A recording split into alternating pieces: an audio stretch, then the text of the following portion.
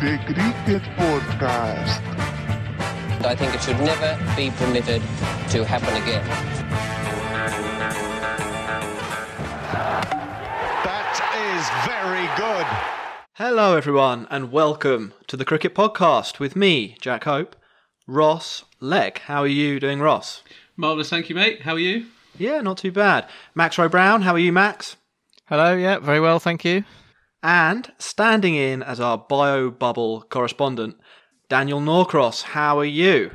Overwhelmed with innovation and tedium at it being nearly midwinter. But on the plus side, it is the earliest sunset in London in the next day, as opposed to the shortest day.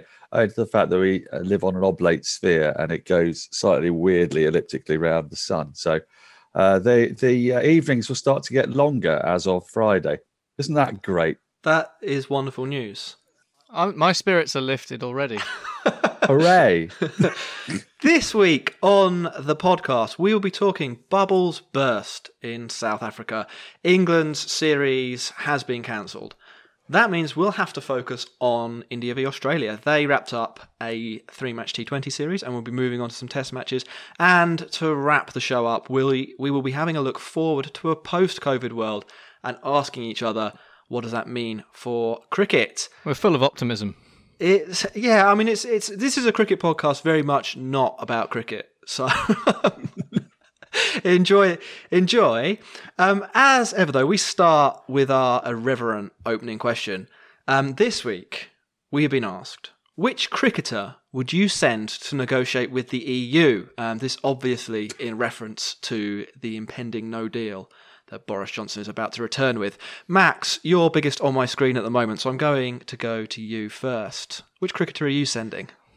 So it's a little niche, but there is reasoning to it. So if you've been following the news, you'll probably be aware that one of the key sticking points in getting a deal done has been access to UK waters. So what you need is to send someone with a lot of experience with fishing, and for that reason, I would send James Vince.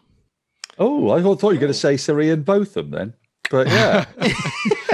which again, if you want to end up with no deal, then I think Sir Ian Botham would be a great move. Not sending Botham anywhere near an EU negotiating table. Thank you. Just think, Ian Botham is closer to negotiating on behalf of the country than you will ever be, or any of us will ever be.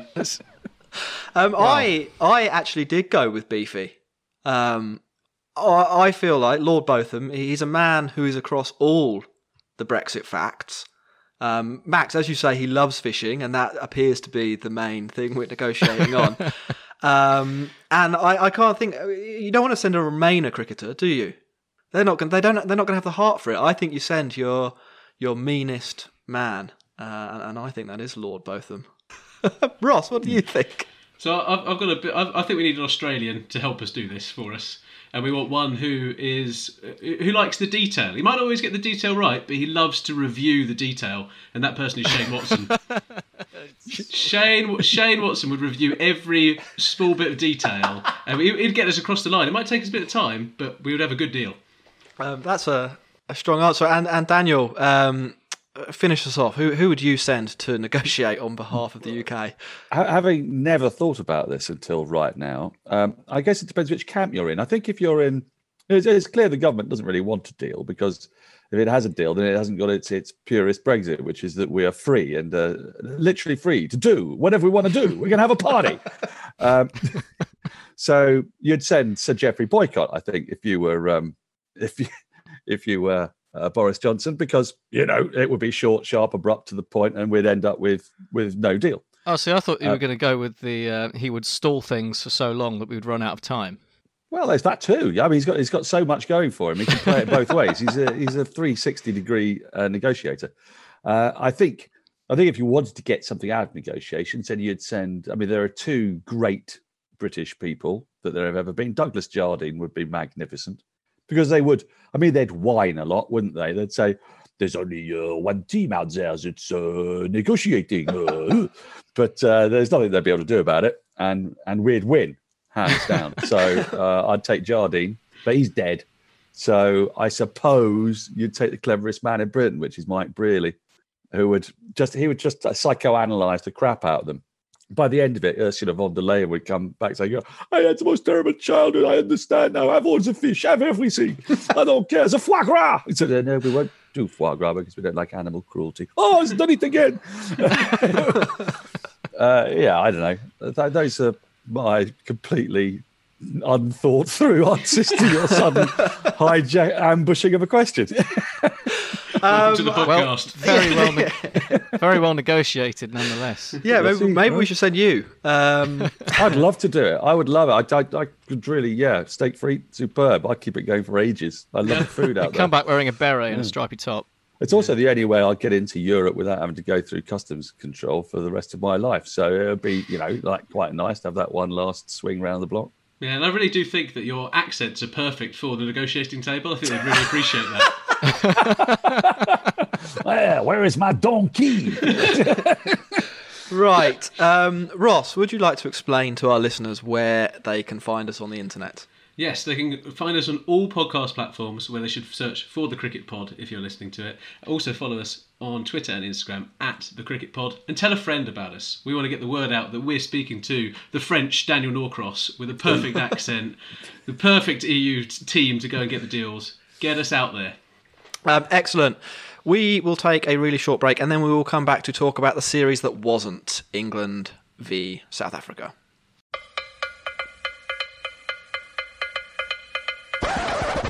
Yes, the tour that wasn't complete, England versus South Africa, was called off after a breach of the bubble. Bubble fatigue finally caught up with the teams, and the relatively pointless ODI series was missed. Guys, first and foremost, are you sad that you've missed the final bit of cricket? Max, is it really? We were really excited for it in the preview last week.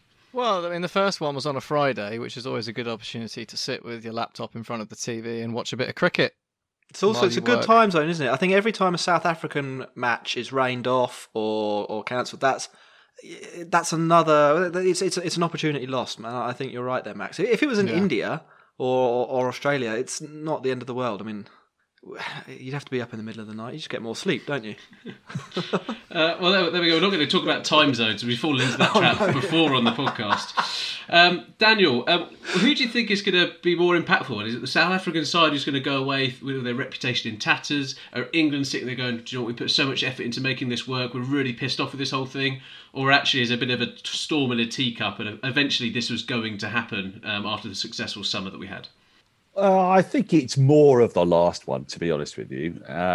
They'll be annoyed because having had this incredible summer that England managed to put together with, was it 10,000 negative tests they think that they did? And I was in those bubbles and they were fantastically well organised. And, you really were corralled around, and there were like ECB people with binoculars watching us from one end of the ground at Old Trafford to make sure that no more than 4 people went into a room. And fair play, that's that you have to do that kind of thing in order to make it really work.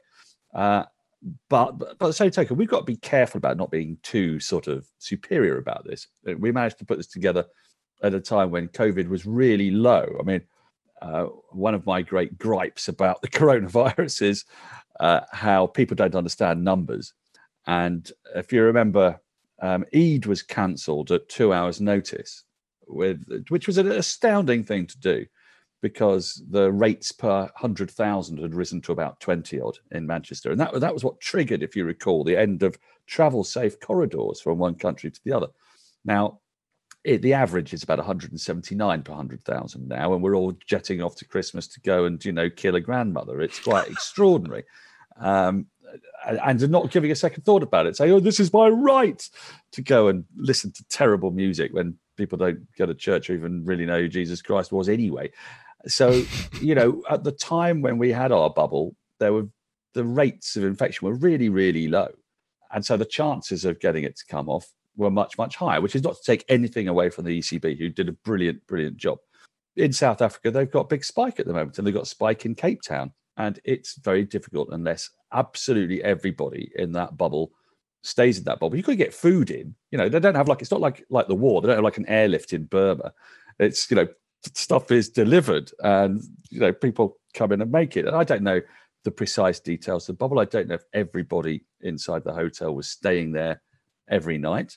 That wasn't the case with the English bubbles. There were some people who came in and out of the bubbles, but they were kept away from, broadcasters and players and what have you. So it's a really difficult operation to put together. And it's be easy for us to go, well, this just shows how chaotic South African cricket is because of this. But I don't think it does show that. I think some people might also say that the haste with which England left the bubble was unseemly. I don't think that either, actually, because I think having been in these bubbles constantly, in the case of Jofra Archer from the middle of July, early July probably, through till pretty much now. I know he wasn't doing the ODI series, but as an example, someone like him has been in that bubble all that time. And when COVID starts to come into the bubble, then you don't what's the point? Why are we here? It's bad enough having all these strictures if it's not even working. So I can understand why England left.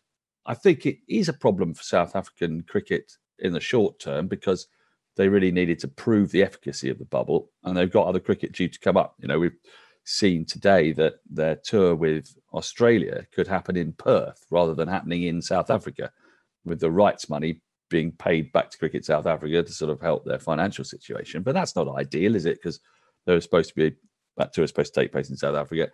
And given that they're in a spot of bother at the moment, I think rather than jumping on their backs and going, duh, just goes to show how crap you are, we might be better served just seeing that eventually a bubble was going to go, and if there's a spike, which Cricket South Africa has no control over in Cape Town, the chances of it happening were high. Also got to bear in mind boring technical things like false positive results that happen. And it seems that there were 2 people in the England camp who got false positives. So if those tests hadn't been defective, then the 3 matches would have taken place. And believe you me, I was desperate for them to happen. I'm ticking down every minute of every day until I get a jab, which as a 51-year-old man is going to take quite a while, not as long as it's going to take for you. But it's still going to take ages. So I wanted 3 days of loafing around on my sofa doing absolutely nothing but being able to pretend it was work, as opposed to loafing around on my sofa hating myself for it. So I was thoroughly cheesed off about it. As for the wider cricketing significance, absolutely none, because we're 2.5 years away, 3 years away from an ODI World Cup, and they got to play the 3 matches that mattered, didn't they? They played the T20s, and given that we're in a T20 World Cup year, that was the single most important thing from an on-field perspective. The off-field stuff, that is really for the cricket family, for want of a better phrase, to sort of come to South Africa's aid rather than point fingers at them. Yeah, indeed. To run through the sort of the chain of events that led to this then, obviously we know that before the series started, 2 unnamed, but I think we know it as Pefalaquayo and I forgot the other name. David Miller had tested positive for COVID. They obviously were kept isolated, but then another player at some point picked up the virus, and then following that, 2 hotel staff and the 2 false positives that Daniel mentioned. At that point, the England players, probably fairly, I would say fairly, said that the mental strain of being in a bubble where there's no point to the bubble because you might get COVID because COVID is in the bubble, meant they would rather be at home. I guess, the big problem or the issue is here that South Africa are now $2 million out of pocket or aren't going to receive the money for those games. What they do about that is... Well, they still might, because that's why they're so keen to rearrange them. Sure. Yeah. Yes. Yeah. So that might yet happen, and that's partly, I think, why everybody's so keen to make sure these matches happen. And to look, maybe it's just trying a bit too hard to preserve broadcasting rights if you're going to go and play cricket in the middle of a COVID. So let's go in the middle of a pandemic. Let's go play cricket in the middle of where the pandemic's worst in the country where it's happening.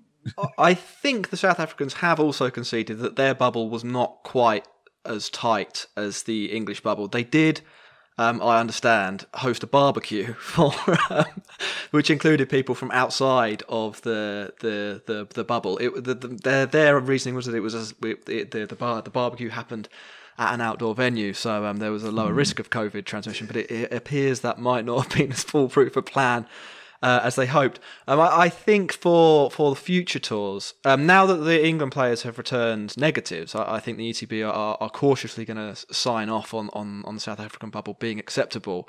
And I think the South Africans will probably avoid barbecues in future, which should mean that South Africa and Pakistan do. You can't account for that one pesky guest going around licking the burgers, can you?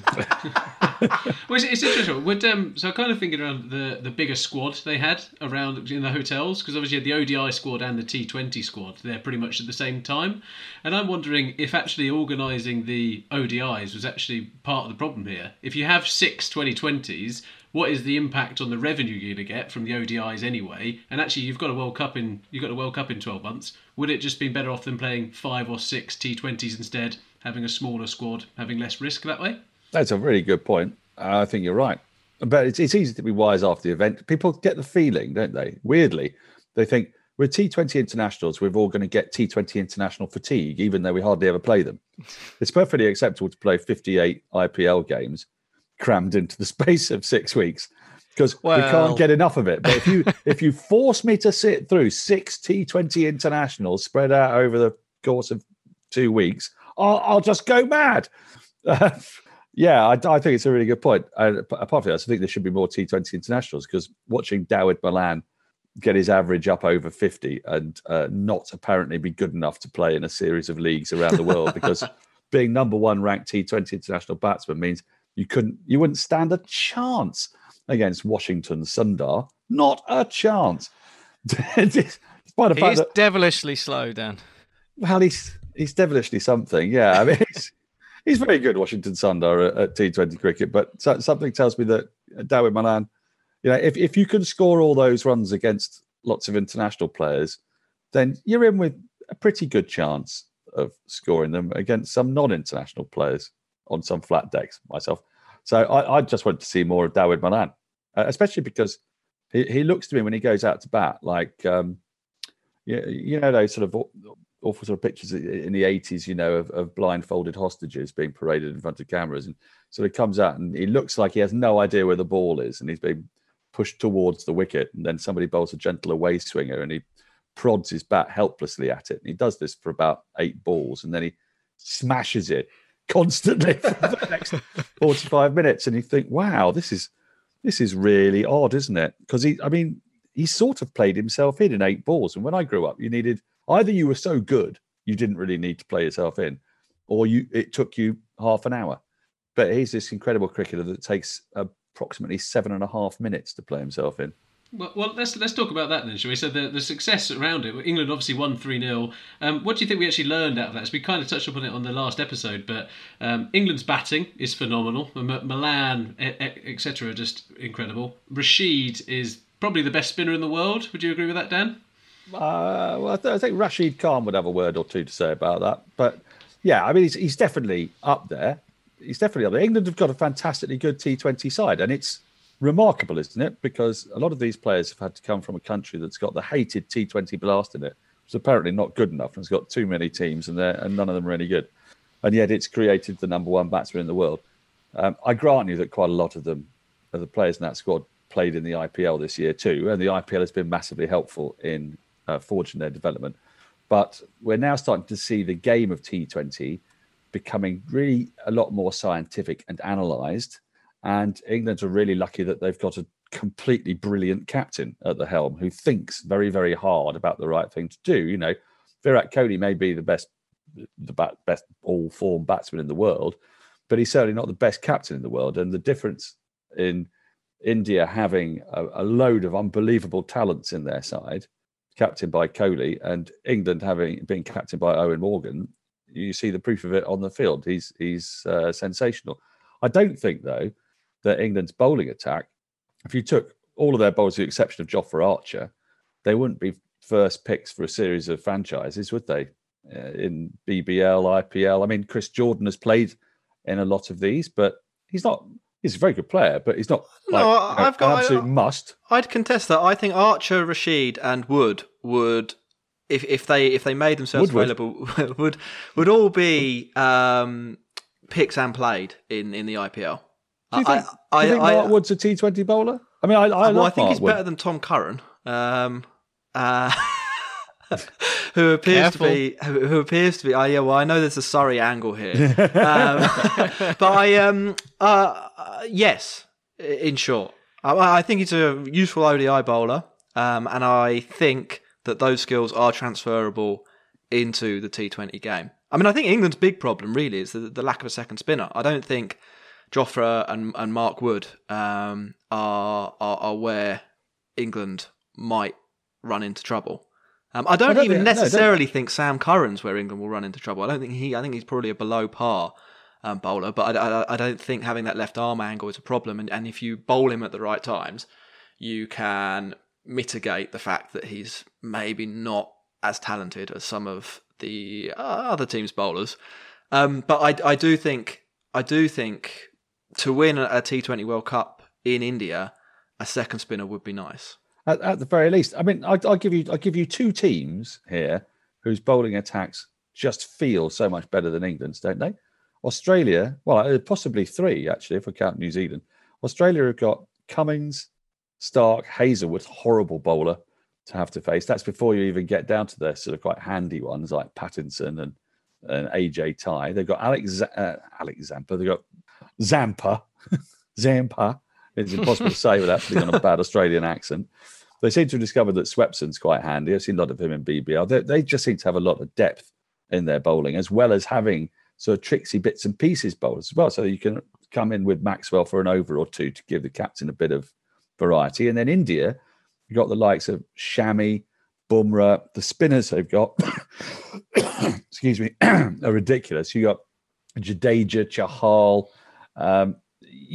There's so much variety there. Both those sides feel to me like they've got better bowling attacks in England, which is not to in any way denigrate the bowlers England have got, but we're talking about the best bowling attacks in the world, and England hasn't got it. I think you probably say that, but I don't think. I think with the exception of that second spinner, I think England's bowling attack is fine. It might be. I mean, Jofra Archer and Adil Rashid are obviously plus value players. And then the last seamer and the absence of the second spinner are minus points. But I don't think that necessarily holds England back spectacularly. I think it's a question of depth, though, Jack. I don't think you need to worry. Well, we'll get to that in a second. I just think England's batting and the way England play T20 is so far in advance of how Australia and India have been playing T20. And we saw this. I mean, in the series that's just played out that we'll get to in a minute. They're playing like 2015 T20 cricket, and England aren't. England go for it. There's not. They absolutely battered South Africa, and South Africa are actually quite good at T20 cricket. If you look at their form over the last 2 or 3 years, they're one of the competitive sides, and I just think England are so far beyond in white ball cricket in terms of strategy and batting. My fear is that with batting sides. And don't get me wrong, it's great. I understand why you get all pre-epic over the batting, because it's superb fun. And, you're obviously from the Danny Morrison school. And it's called Mars and Mars and Mars and other super smashing maximum. But there comes a day with all batting sides, when they're predominantly batting sides, when their batting fails them, lets them down. And England have had that a few times. They had the Champions Trophy semi-final. And you could arguably say they had it in the World Cup final. And they got a little fortunate to get over the line. Whereas bowling sides... The bowlers, if you've got a really good bowling team, it doesn't let you down because it just does the same bloody thing every time. And if you're going to, if I was going to pick a T20, if I was in charge of a T20 franchise, I would be picking the best bowlers in the world, wherever they came from first. They'd be first on my team sheet. And then, the slogging aspect of it. Everybody does range hitting now. I know we happen to do it a bit better than everybody else. You'd say that we've got the best top 7 in the world, England.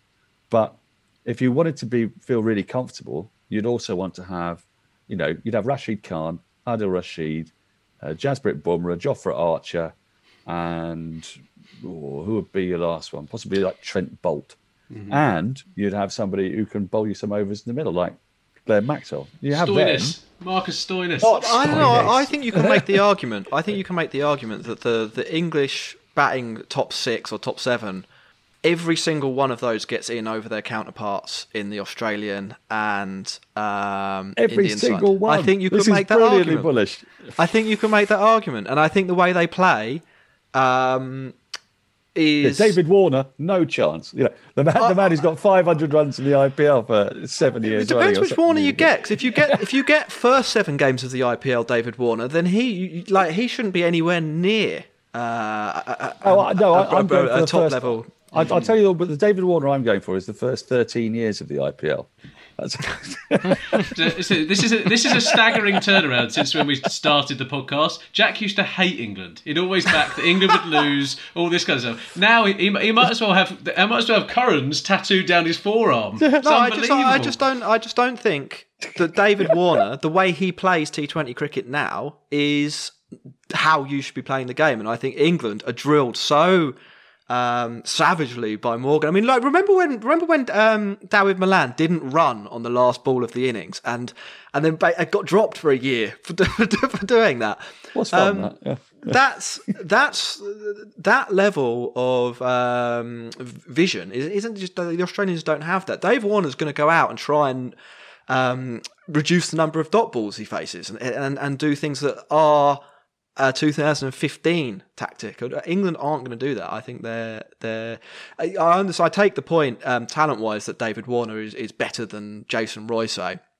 But I think the way Jason Roy plays is more effective than David Warner. But if your bowling attack restricts teams to 150 every time, then you don't really need David Warner to tee off. You need David Warner to anchor an innings. Now, if David Warner played for England, where he was constantly having to chase 190, then maybe he'd tee off. Mm-hmm. Well, let's because we can argue about this all day and all podcast and for the rest of time. So let's try to contextualise this. Let's save it for the World Cup. Yeah, in 2021, there's going to be a World Cup. So first and foremost, how do we think England are going to get on in that? So Jack, you're saying they're winners, and no one's even going to come close. We're going to batter 250 every single time. They should win. I mean, it's T20. It's a high variance game. So Bangladesh 1 in 10 times will beat England, and that's the nature of it. But England are the best team in the world. I think India might be a bit tricky, mightn't they? I think they'll be good, but I don't think they're. I think almost all of the England players will have a wealth of experience in those conditions, with the exception probably of Milan and Wood. Oh, Yeah. okay. Well, I Max, see. Sorry, I just see Rohit Sharma and Virat Kohli and Hardik Pandya. I mean, Well, if Virat Sharma ever Kohli's- turns up, Virat Kohli is the definition of what we thought was good in 2015 in T20 cricket. You could genuinely, I think, make the argument that he shouldn't be in that international team. You're just trying to make sure that no Indians ever watch the podcast again, aren't you? There is a very vocal group of Indian fans that I'm playing to right now who are in the Kohli shouldn't be in the India T20 team. And Well, I've got a career to maintain, so I'm just going to speak to the Indian fans out there who obsessively love Kohli. I'm with you, man. He's great. So Max, we've not really heard from you. We've had Jack talking about England. I mean, it's sometimes it's nice to just sit on the front row with a bucket of popcorn, but I suppose I should offer an opinion. I think the thing is, I do see where Daniel's coming from in terms of the batting element of a side is more liable to fail than bowling side. But I think the way you get at England is by batting first and taking their bowlers to the cleaners, and that can be done, and that just elevates the pressure on England's batsmen, and that puts them in a situation where they are more likely not to fail. They are more likely to fail, more likely not to, put everything together. And I think that is,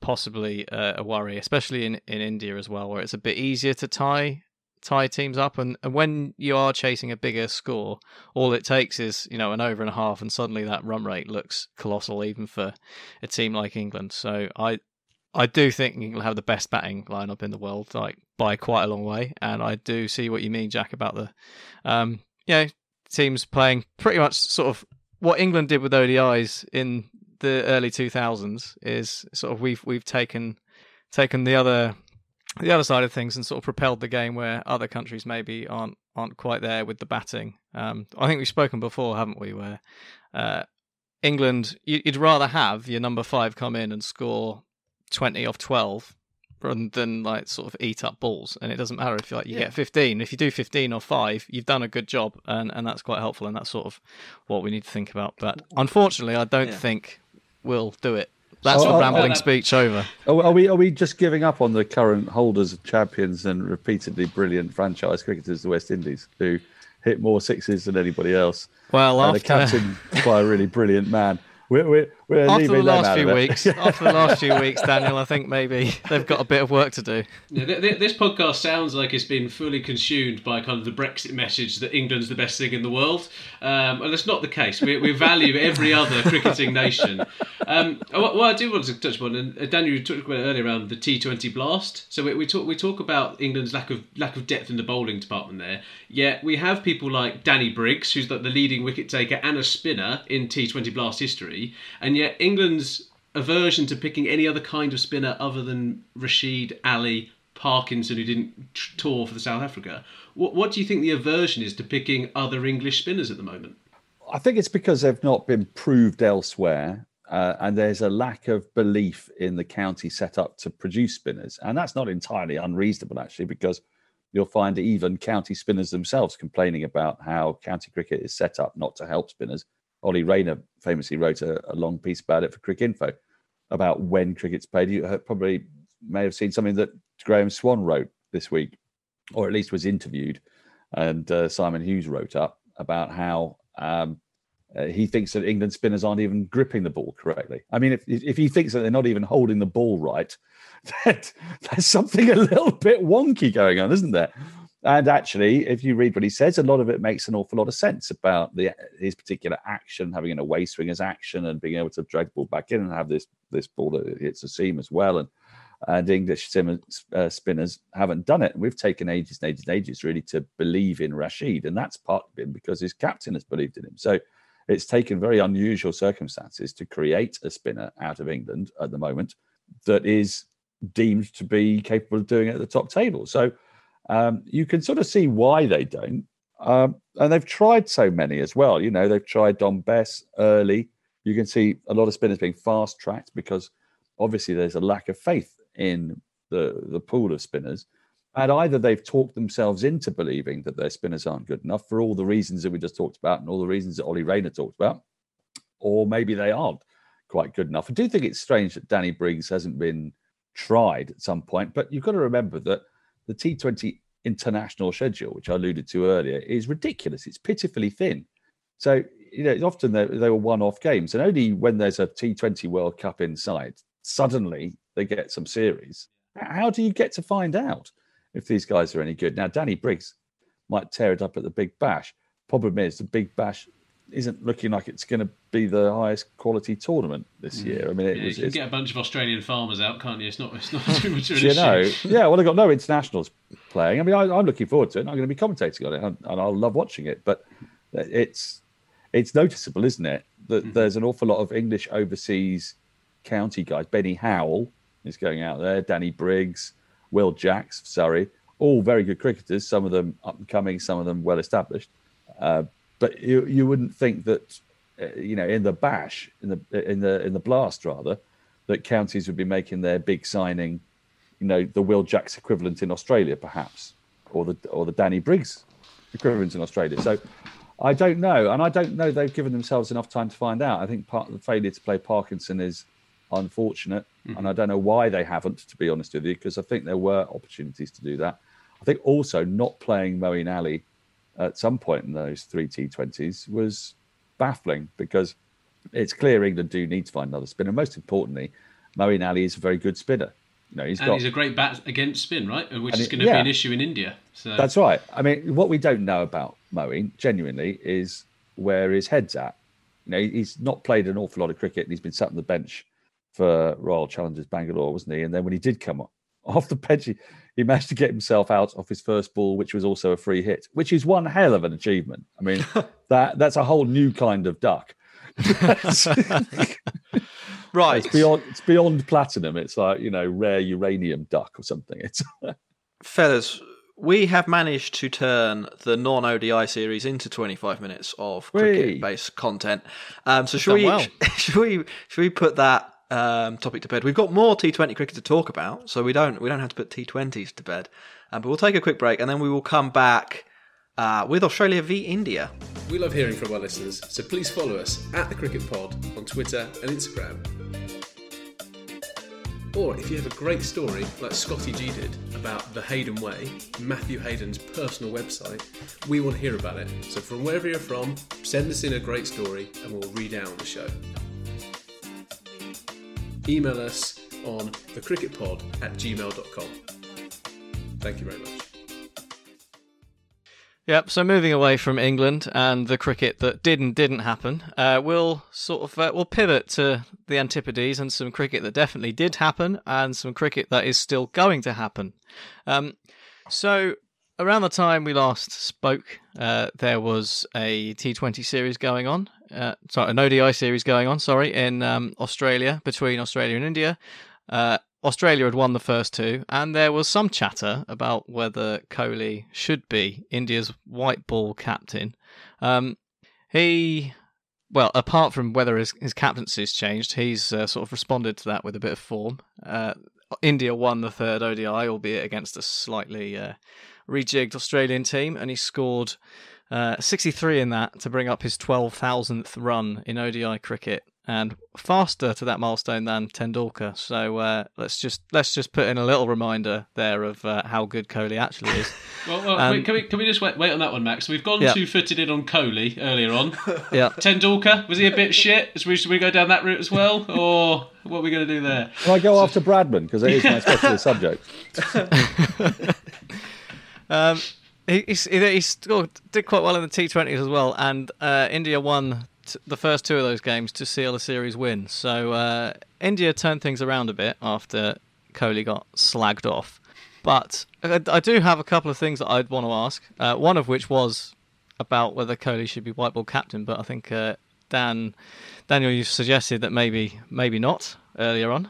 Well, I didn't. Yeah, be careful. Well, you said Morgan's better.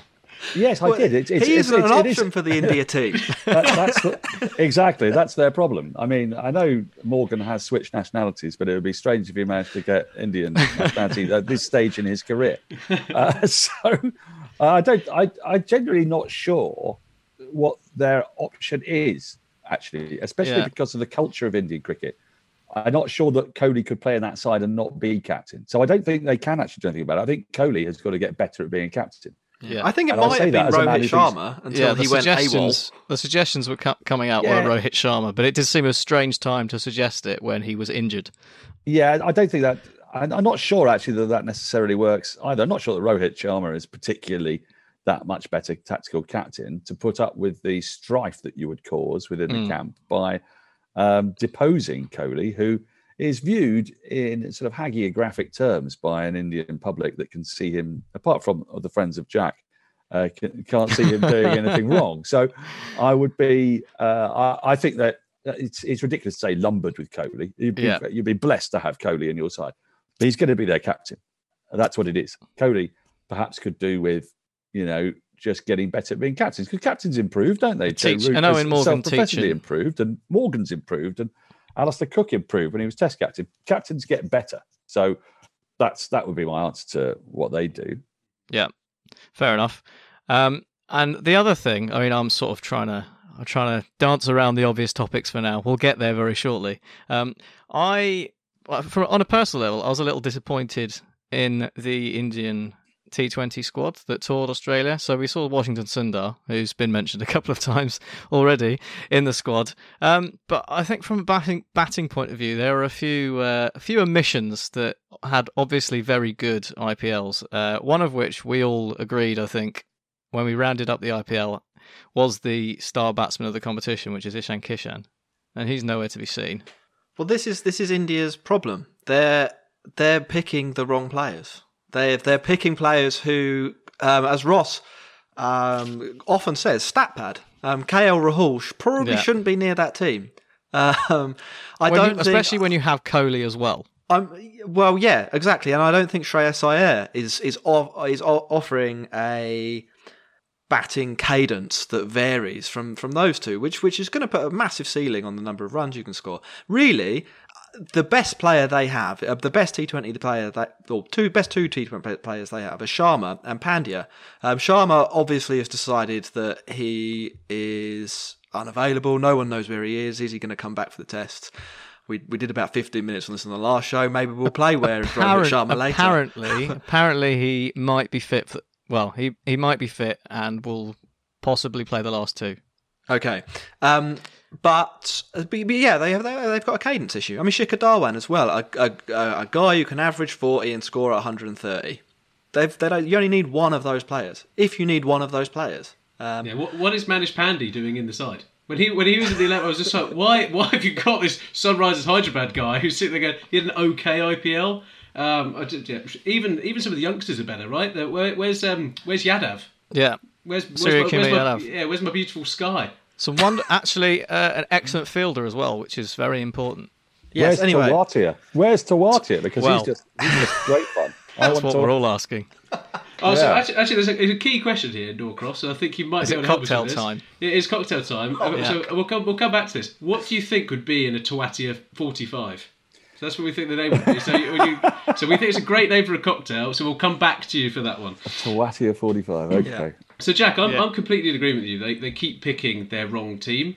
But can we move a little bit to the actual games, shall we? Yeah, sure.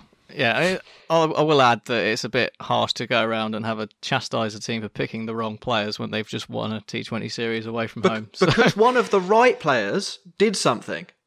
That's why they won. They didn't win because of all the old cloggers. Well, that wasn't the only reason. One of the other reasons was that Australia didn't pick their best bowling lineup, did they? I mean, they gave it a little glimpse in the first game, and then after that, if you've Stark's not in great form, it seems to me at the moment. Something's not quite right with his release point, and he has a slight problem. I think he's that kind of a bowler that he has to be getting it absolutely right. He's got no margin for error. Of the Mitchell Johnson mould, very much. A little bit like that, but actually also, you find it more often with sort of tall bowlers because you've got a bit more margin for error as your height, because there's the distance between them and the wicket. It's weird, and the height that it comes down at. Anyway, that's boring and technical. But if they have got Cummins and Hazelwood and Zampa and Maxwell every time, and other bowlers, of which they've got quite a few to choose from, then they'll be better. They didn't pick Maxwell for every game, did they? I don't think. They certainly didn't pick. Warner wasn't available. Yep, Warner was injured. So you got that. Hazelwood had a sore back. Finch was in and out. So it was a really curious series, really. I mean, I found it difficult to be engaged in it properly because I think Jack's right. Well, you're all right. I don't think India have got their best side, and Australia didn't have their best side. And you're thinking, well, why? Because we're coming up to a World T20. I mean, what a better opportunity to pick your best side than now. And for whatever reason, they didn't. And part of that was injury, but part of it was selection. And so the result of it was that I just sort of I got excited by incidents in it. I got excited by Maxwell being, insane. We'll come to the incidents, shall we, to try and stoke some excitement in the game. All right, we start with the first one in the first game where Jadeja hit some runs, got hit in the head, hit some more runs, and then magically turned into Chahal, who took several wickets and won the game for India. I do not get this, right? Everybody seems to think that this is weird. So we can't have it two ways. We've got lots of sincere, browbeating concern about players and concussion, which I incidentally think is the right way to go about it, both in football and rugby and cricket. And there's been a horrible incident in cricket with Phil Hughes, which we all know about. And then there was the pretty frightening one with Steve Smith as well. And so we've got concussion replacements in there for a really good reason. Because you've got to try to just say, no, sod off, you're not playing, rather than have them continue to play. And then there's this notion that replacing possibly one of the top three all-rounders in world cricket of the last 30 years. I mean, this guy averages 24 with the ball and has taken 200-odd test wickets. And is a phenomenal fielder as well. And is a phenomenal fielder. Look, if they could have him out there, they would. He fielded throughout the entire World Cup without barely playing a game, didn't he? He came on after 3 overs every bloody time. I think he touched the ball more than anyone else. Yeah, that's right. It was way more scandalous that he was on the field than that he wasn't on the field. And the idea that he was being replaced by a non-like for like, well, they didn't have a like for like because there isn't anybody who happens to be a really brilliant batsman and a really brilliant bowler in their team, unsurprisingly, because they don't just fucking grow on trees. It's utterly ridiculous. So they replaced a spinner with a spinner, incidentally, who didn't happen to have anything like as good numbers as the spinner who got hit in the head. And that bloke happened to do well. It was classic Australian whining. It was body line all over again. Whenever it doesn't work out for that mob, they go absolutely batshit. They invent lines that don't exist. They can't accept that they've lost. It's ridiculous. It's all about the baggy green. It's about the baggy green. The baggy green, which I sleep with and cry into every night. Whenever we lose, we just spoil the baggy green. I think we know what jingle's going in at this point, Jack, don't we? I think we're all unanimous on that front, aren't we? Aside from the fact of, again, you have a limited number of people to pick from. Even if you had the whole of the Indian setup to pick from, I don't know who you're going to pick anyway. Like you say, I think you're better off having an imperfect rule to deal with that issue than he's got an economy rate of 7 in T20 internationals with Ravindra Jadeja. Do they honestly not want him on the field when they're defending 8 and over? Of course they bloody wanted him to bowl. Just because the other guy happened to get him out. So what was he supposed to do? Was he supposed to promise not to take any wickets? Yeah. Is that the only way the Australians would have allowed us? Oh, you can come on as long as you go for 45 and take nothing. Well, is Ricky Ponting still in their setup? Because I know Langer brought him in for a little while as a kind of a batting consultant or assistant. I mean, he's got previous Gary Pratt. Maybe he just haunts him so much that the rest of the Australians just like, it's happening again. It's happening again. They're going to run out Smithy. Well, it was Langer who was more vocal, wasn't it? And I've got a lot of time for Ricky Ponting. I've got a lot of time for Justin Langer. But it is just a knee-jerk reaction that Australians have when they lose, that it can possibly have happened fairly. Yeah. In probably not the most important game in the world as well. I know. I mean, I fancy that to make a fuss out of. Jesus. Max, well... Yes, that is indeed the name of the person who committed the second act to cause controversy. I'm going to come straight out with it personally. I've absolutely no idea why anyone cares. Who does care? Maxwell, I didn't realise this either. Yeah. Then someone on Twitter sent us a tweet saying, some guy called Sri on Twitter sent us a tweet saying Ian Chappell's gone mental about a switch hit. And he has, It's ridiculous again. Sorry, it's ridiculous again. If a batsman wants to do something that's ridiculously hard, stupidly ridiculously hard, that you've got to be absolutely brilliant to pull off and therefore puts your wicket in jeopardy. Look, if you could tell me, as England captain, that that you could say, right, you've now got to play a switch hit to any batsman in the world. If you flipped it around the other way, he'd go, yes, please, I'll use that card. That'd be one of the new Big Bash things, couldn't it? Let's have the force your opponent to play left-handed for 2 balls. It's a shot which is what we're talking about. How is that wrong? It is interesting that I actually saw Crickfist, I think, tweeted this. 1 in 9 times someone tries to switch hit, they're out, which is a pretty high dismissal rate. Yeah, switch hit's got a really good bowling average. It's only a brilliant strike rate. Yeah. I mean, the only thing is with Maxwell, he was so good at cricket when he was young that his teacher or his coach made him bat left-handed, which is why he can pull it off so spectacularly. He shouldn't be allowed to do it, therefore. Yeah, because he's so good at it, he's not allowed. Everyone else with your 1 in 9 dismissals carry on. Yeah, look, it's just patently stupid. We shouldn't even be talking about it. If frankly, if somebody wants to do something that's unbelievably difficult, let them do it. Yeah. It's not the first time that Ian Chappell's gone off the deep end, is it? On these sorts of things. I tell you what, if you wanted to be really sort of, I mean, I would go with this. If you wanted to say that the moment somebody switch hits, they can be out LBW on either side of the wicket because they've now not got a leg stump, right? Yeah. Then I'm cool with that. If you want to throw that in, I'm fine with that. But that would be I say I'm fine with it. I'm only saying that because it might just be a way of shutting them up. But I'm not if sure you I have am to fine do with something, that's a thing you can do. Dan Norcross, EU negotiator, coming straight back in. Yeah.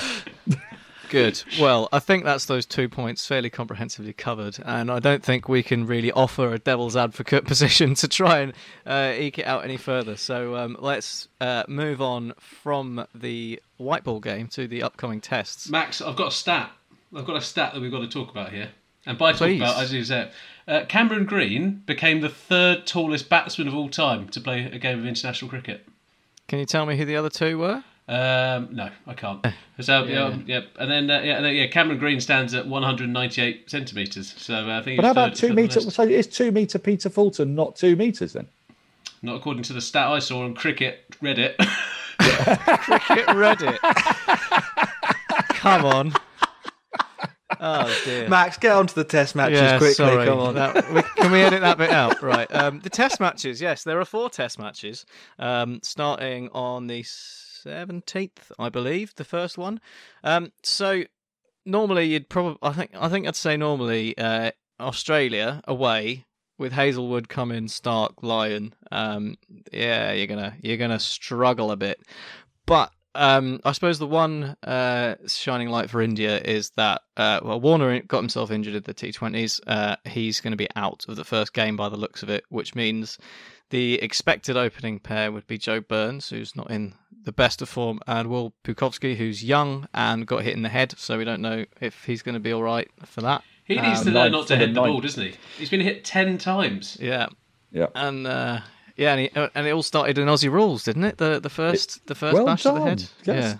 That's good knowledge on your part. I think Warner's the big miss, isn't it? Because his average, and his performances at home have been ridiculously good for the last 5 years. Can I just say something though, that somebody in Cricket Australia has made a pact with the devil? Like, there is no way that for the 4th year running, basically, they can get out the same bloody bowling attack. How are they doing that? Nowhere else in the world, right?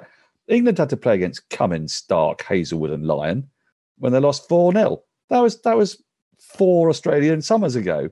They got the same 4 doing it. What the hell is going on here? They used to go down, they always had a wonky bat, didn't they? We used to have a jingle for Pat Cummins, Paceman Pat with his wonky back.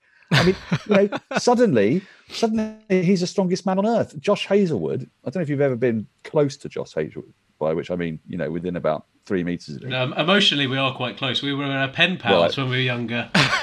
Well, he is colossal.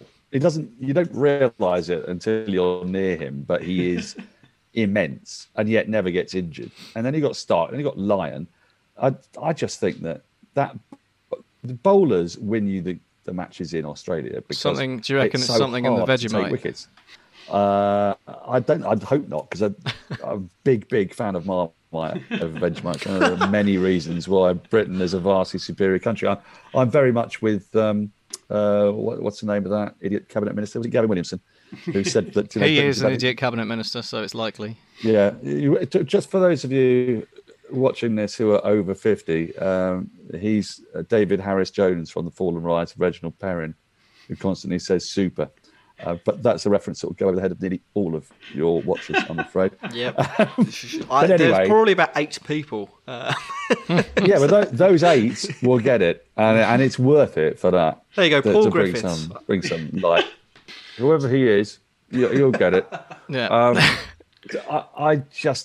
It's hard to see beyond them, isn't it? Because their bowlers are relentless, and it's very, very hard for bowlers from other countries to know what it is you've got to do to take wickets on Australian pitches, because the pitches are horrible to bowl on, and the ball is a bag of shit.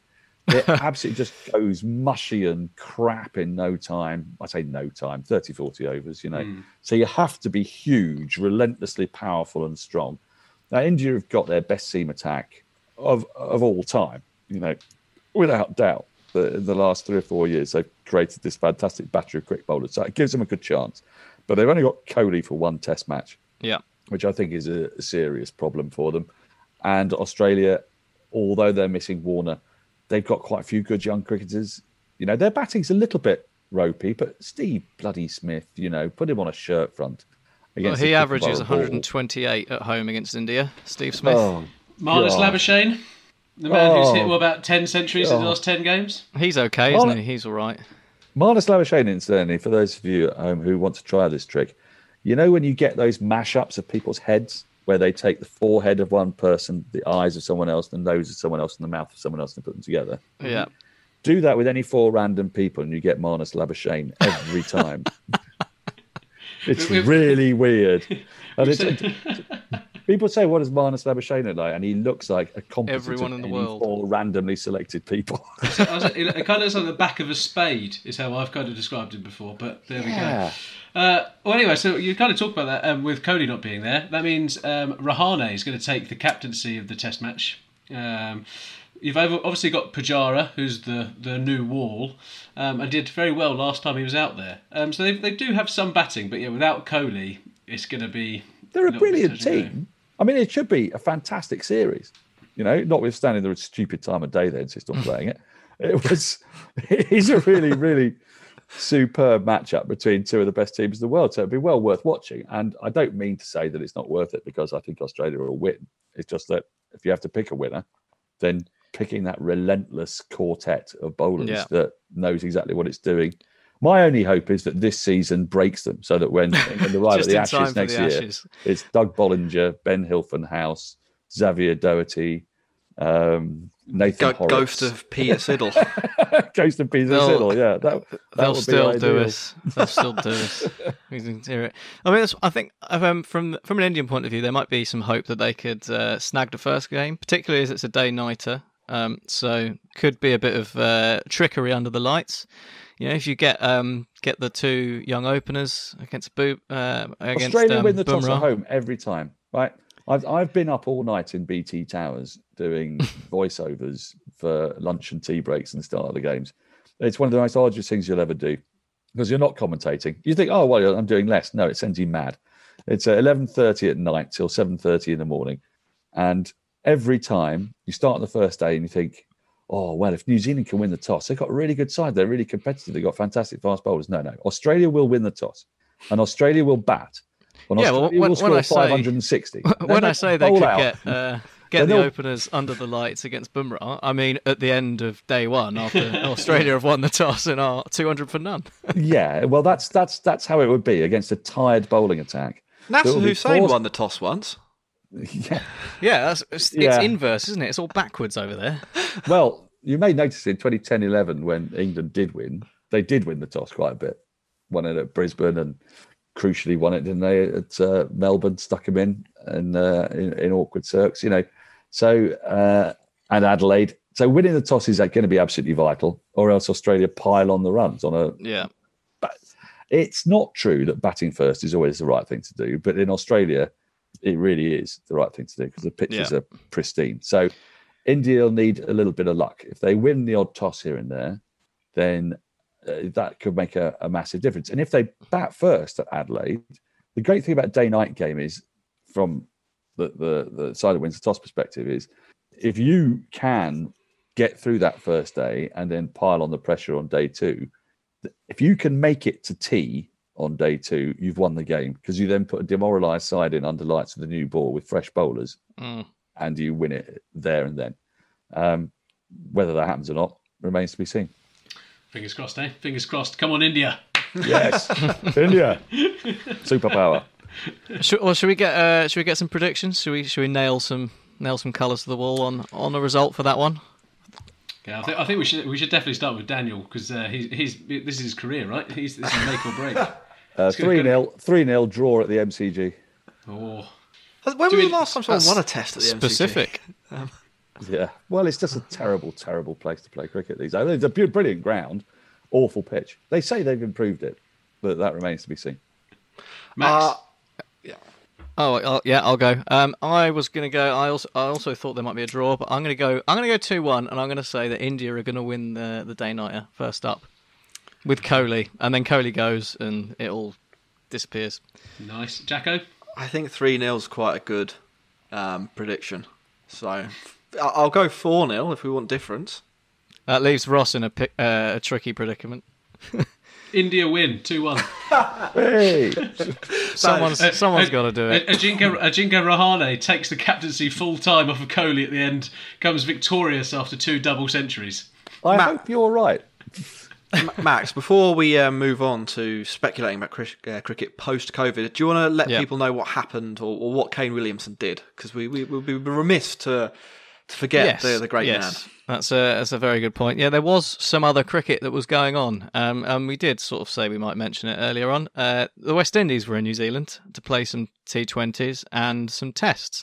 The T20s went badly for the West Indies. They lost by 5 wickets and then lost by 73 runs. And then the next one was rained off, which I believe we've mentioned last week. And then they played one test so far and they got absolutely pelted.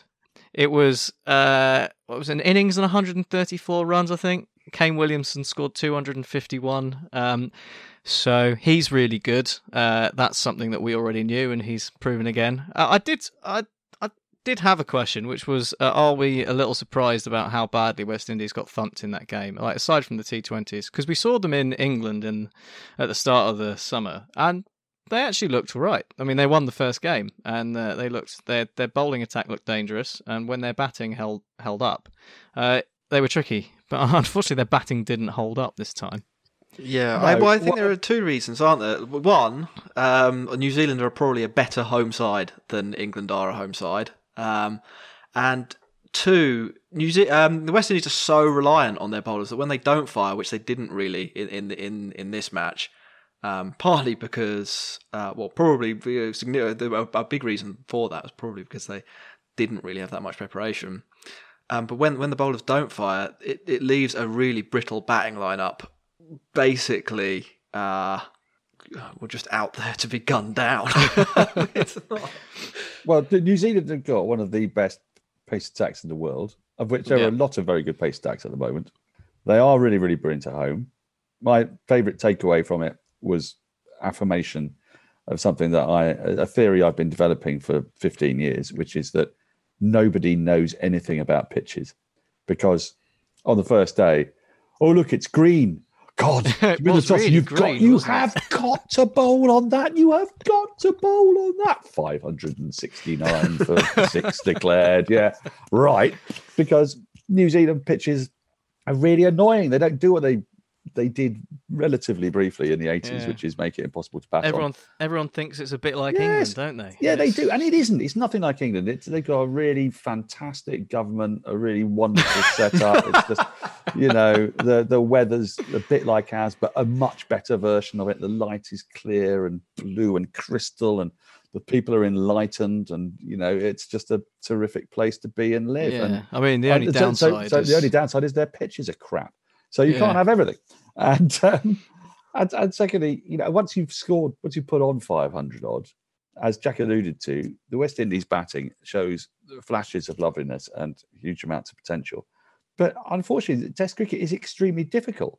I mean, there's a reason why it takes a very particular type of player, and usually from one of the so-called big 3, to do well at batting in Test cricket, because you've got to be in a setup that gives you the time to develop those skills, and you've got to have the coaches around you that will make it happen.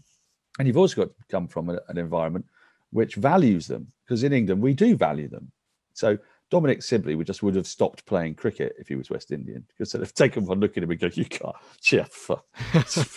that's just too dull, man. Just go." But in England we go, "Oh, great! You're the really boring guy we've been looking for years. We can develop you. We can develop you, and you can leave the ball weirdly for hours on end, and it's marvelous. I love that. I love that about Dom Sibley. I don't mean anything nice about Dom Sibley. I think he's a wonderful man and a really potentially really good Test cricketer.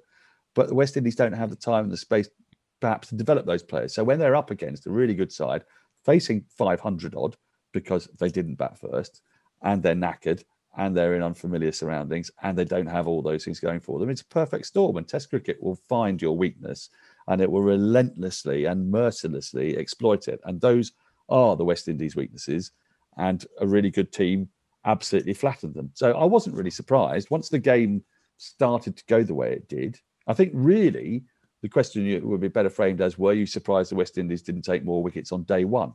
Because that's what the entire match hinged on. Yeah. And I was a little bit surprised because even though I know everyone's wrong about pitches, I did think that is really quite good. It's like a back garden. It was a ridiculous. bit, but obviously it turns out that underneath it's flat as fuck. Anyway, Max, after that dreadful question, which you were rightly derided for, I think it's time for us to take a short break before we come back with an optimistic look forward to a post-COVID world.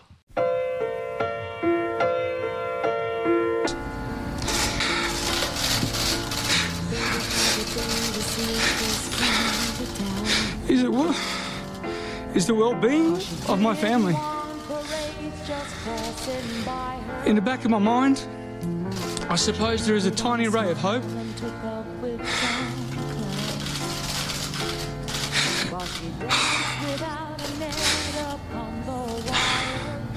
That I may one day be given the privilege of playing for my country again. But I'm resigned to the fact that may never happen.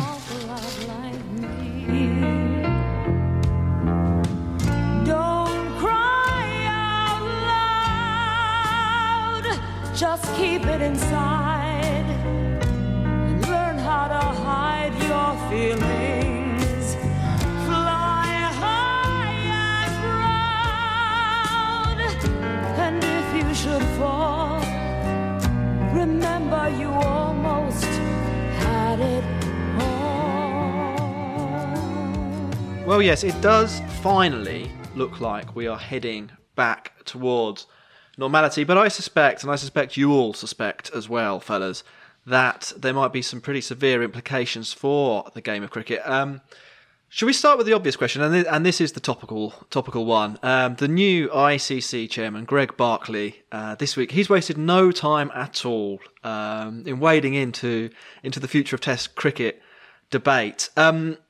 Fellas, have you seen what he said? Does he want to scrap the Test Match Championship? He more or less does want to do that. And reading between the lines, it sounds like he may want to go a little bit further than that and roll back slightly the number of Test matches hosted, full stop. I mean, I think my general question to you four, and Max, we'll start with you. Wonderful. Yeah.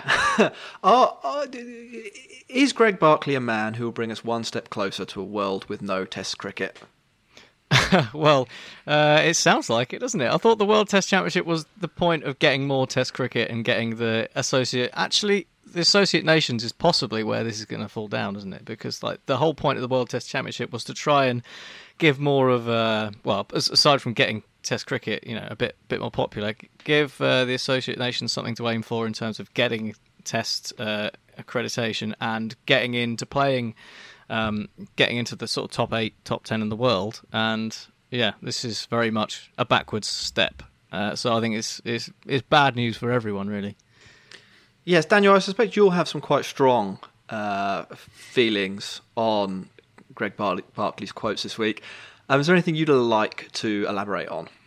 I would like to say I hope that he's been misquoted and misunderstood, because if the understanding is that he would like to see less Test cricket and no World Test Championship. Not that the World Test Championship should be reformed, because it is kind of complicated.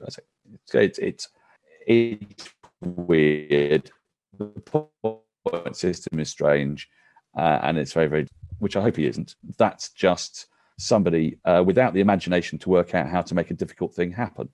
Well, I mean, his direct quote was that Test cricket has got its legacy, and I am a purist, but I do accept that as much as I want to keep it as it is, less and less countries are able to afford the arrangement and are able to play it. So you can, I guess, read that two ways. I mean, I've read that as... Well, I can read it as grammatically incoherent, because it should be fewer and fewer countries. And a person who doesn't understand the difference between less and fewer has got no business deciding what the hell happens in Test cricket. But it may be that it's just, beyond his intellectual ken, since he can barely speak English, if that's the case. But it's not that fewer and fewer countries can play cricket. It's that fewer and fewer countries are supported in playing cricket. We spoke to Jason Holder about this at the end of the final test inside the bubble, and he was very clear that it wasn't that there wasn't an appetite for Test cricket or that there wasn't the potential. for really good Test cricketers in the West Indies. It's that they're not being supported, that boards hoard money themselves, and that the entire schedule of cricket is done to aggrandize and fill the coffers of the boards that already have it. India, most notably, and then England and Australia. Now, that's all well and good, but England, for example, needs to realise that one of its biggest attractions is the Ashes. It sells a heck of a lot of sponsorship and broadcast money and gets an awful lot of people coming in to watch the Ashes. So it's in England's interest for Test cricket to maintain itself. The same is true of Australia, because for all of the big bash and the excitement over what that was going to generate for Cricket Australia, it's actually starting to lose money. Whereas 3 years ago, I should say, the last Ashes series was the best attended that they'd ever had. So more ticket sales, more sponsorship revenue, better broadcast rights.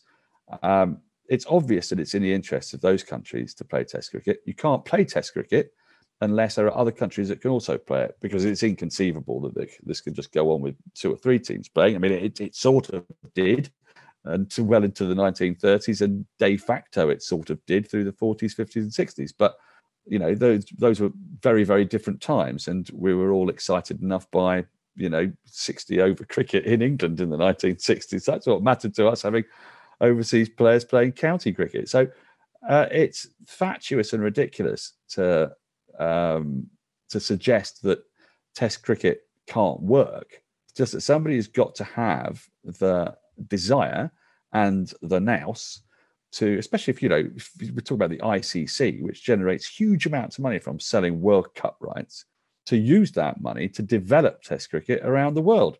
And in so doing, you'll develop other better cricket as well. Because let's face it, some of the very best cricketers in the other formats in the world are also Test cricketers. Steve Smith just got off the back of 200s in 60 balls. He's undeniably one of the best Test cricketers there is. Virat Kohli, for God's sake. Jofra Archer, his first year as a Test cricketer was staggering, and he came in as a T20 bowler.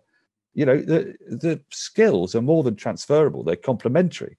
So if you want to improve the standard and improve the spectacle, we need to be playing all the 3 formats that we've got. Now, I think that as a new ICC chairman, we're going to all cut in some slack and hope that, firstly, he learns the difference between less and fewer, and secondly, understands the importance of Test cricket, and that might become apparent to him when boards that take Test cricket seriously, but not just for a purist sake. This isn't because we're some misty-eyed lunatics who think that we've got to keep this continuum going from Charles Bannerman through to the present day.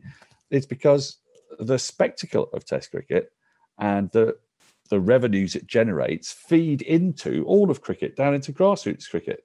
You talk to any of the best cricketers in the world, they still can remember their exploits in a Test match far better than they can in a T20 international or most one-day internationals. So it matters to them, and it matters to crowds. So it ought to matter to the chairman of the ICC. It would be strange if it didn't, wouldn't it? It would be odd, yes. Making it matter, though, could be a bit of a challenge. So, Daniel, you spoke about the Ashes there, and in many ways that does give context to the last 150 years or so of the sport, particularly from an English point of view. And that is something that many of the smaller nations don't have. The World Test Championship was designed to try and give it some of that context. I would say it probably hasn't, and I think there are some format issues with that in terms of it basically being over for half the teams after their first series. Right. Ross, you have ideas. You're an ideas man. Where would you take the World Test Championship next?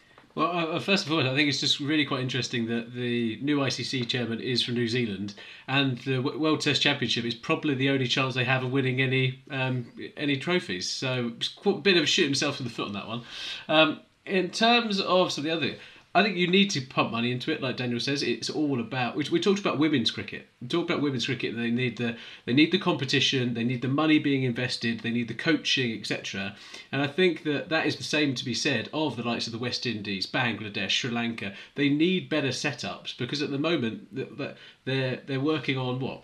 maybe a tenth of the budget that, say, England are operating on. I'd So be Yeah, but surprised isn't if it it was just that easier high. to take it away from them, Ross? They don't need more money. You just take the cricket away from them. They don't have to worry about it then. But then the product itself as Test cricket, you're going to get bored of watching England versus Australia and England versus India. You'll get bored of that trifecta going around every single time. I think they need to make sure they are pumping that money in and making sure that there are competitiveness. I think the World Test Championship was a good step forward. Might not be perfect, but kind of progress is more important than perfection on that kind of stuff. Making sure people are playing it, etc., making things more accessible would make it much more interesting, I think. You need to have semi-finals for a start. You can't just have two teams that qualify. You need to have... There's one really easy way of doing this, which is to ensure that everybody plays 3-match series against each other for a start. I favour making international cricket really simple by making every single tour 3 tests, 3 ODIs and 3 T20s, and they're all part of a league.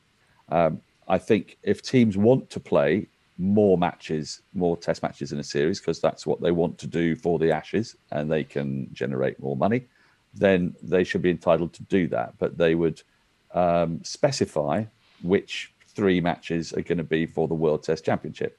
And obviously, the sensible thing to do would be to make it the 3rd, 4th, and 5th, because that way, you keep an Ashes series alive when England are down under. Or you keep any 5-match series alive that way anyway. But the vast majority of series would then take place in a way that fans could understand. That a side goes over there, they're going to play 3 tests, 3 one-day internationals, and 3 T20s. And you maintain a league structure throughout a particular cycle. It can be a 4-year cycle for all I care, but you might want a 2-year cycle for ODIs and a 4-year cycle for tests. I don't know. I haven't worked it out. And then you have the top 4 teams, and they play a semi-final and a final, and with a big fanfare and a giant bauble, a huge mace with diamonds and emeralds and sapphires all around it, and a beautiful carving of Douglas Jardine that's been put right in the middle of it. Because if Australia win, I want them to have to look at that forever and eternity. But what you need, aside from a giant figurine of Douglas Jardine to make this work, is you need certainty about scheduling. You need to know, the fan needs to understand what to expect. In football, depending on the time of year, what tournaments are being played, both domestically and internationally, depending on what year it is. That notwithstanding that they've messed about with the UEFA Cup, the European Ujuma-flip. But there you go. I don't know what it is now because they've changed it. Because it used to be. So the moment they change things, I go mad. But broadly speaking, football has nailed its routines, and so as a fan, you know where you are and what's going on. And in cricket, we don't. If you play every year 4 series of 3 tests, 3 one-day internationals, and 3 T20s. Doesn't that kind of do the job? Well, and every country does it against every other country, and you keep a league table. I mean, it shouldn't be that difficult. No. Well, there we go. I thoroughly enjoyed that, Daniel. Have we got time for any more, Jack, or do we need to wrap up? I think we're at about an hour and 20 minutes. I think this is a good time to leave it for the week. We've got another couple of shows before Christmas where we'll be talking about India and stuff. One final thing then. Twatia 45, Dan Norcross. What do you think is in that cocktail? Well, it's got to be one of those cocktails in which you've got nothing very much happening at the top, a great big fat amount happening in the middle, and then nothing much happening at the bottom. So those ones where they managed to put like this sort of dense liquid. So you've got like layers. Tequila sunrise. A bit like that, yeah, exactly. Because with Twatia, what you get is on either side, you get baffling ineptitude, and then you get this great big, thick, dense fug of brilliance. He's just superb, and he's never a little bit of one thing or a little bit of the other. He's just full on. He's just either what the hell are you doing? Do you remember that innings when he smashed what's his name to all parts, hit 5 sixes in the over? Cottrell, Sheldon Cottrell, 5 sixes, and the commentators spent the first half hour of his innings saying this is just not fair on the lad. They shouldn't put him out there. He should be probably a petrol pump. Samson turned down a single. He turned down a single in a T20 match. He hit it to long on. It was just like, no. Can't let to your face. And he goes, what? So, yeah, I absolutely love him. Everything he does to extremes. Oh, there so we go. The cocktail is, as it turns out, a tequila sunrise. Yeah. With, I think, maybe an egg white foam on top. That sort of nothingy top, isn't it? Right. Thanks, Max, for that taste. This is the end of the Cricket Podcast for this week. You can find us on Twitter at @thecricketpod, or you can email us, thecricketpod@gmail.com. Nobody uses email anymore, do they? I'd like to have some emails. Thank you very much for listening. Daniel, it's been great having you. Is there anything you would like to say to our listeners before we sign off for the week? Just stay at home throughout the entire Christmas break. Don't go and see people. It's really annoying. All that happens is that it means that we can't even go into a pub garden in a socially distanced way throughout January. And we've been doing it for the last 9 months. None of you believe in God anyway. None of you ever really enjoyed any of your family Christmases. You couldn't wait for one without them. This is the perfect opportunity to stay where you are and get tanked up on Avatar in front of Netflix, rather than traveling around the country, getting smashed and then telling your grandmother that you think she's the greatest person known to man, and then filling up our bloody hospitals with dying elderly. There we are. There we go. What a message. Season's greetings. Play that at 3 p.m. on the 25th instead of the Queen. We will be back next week.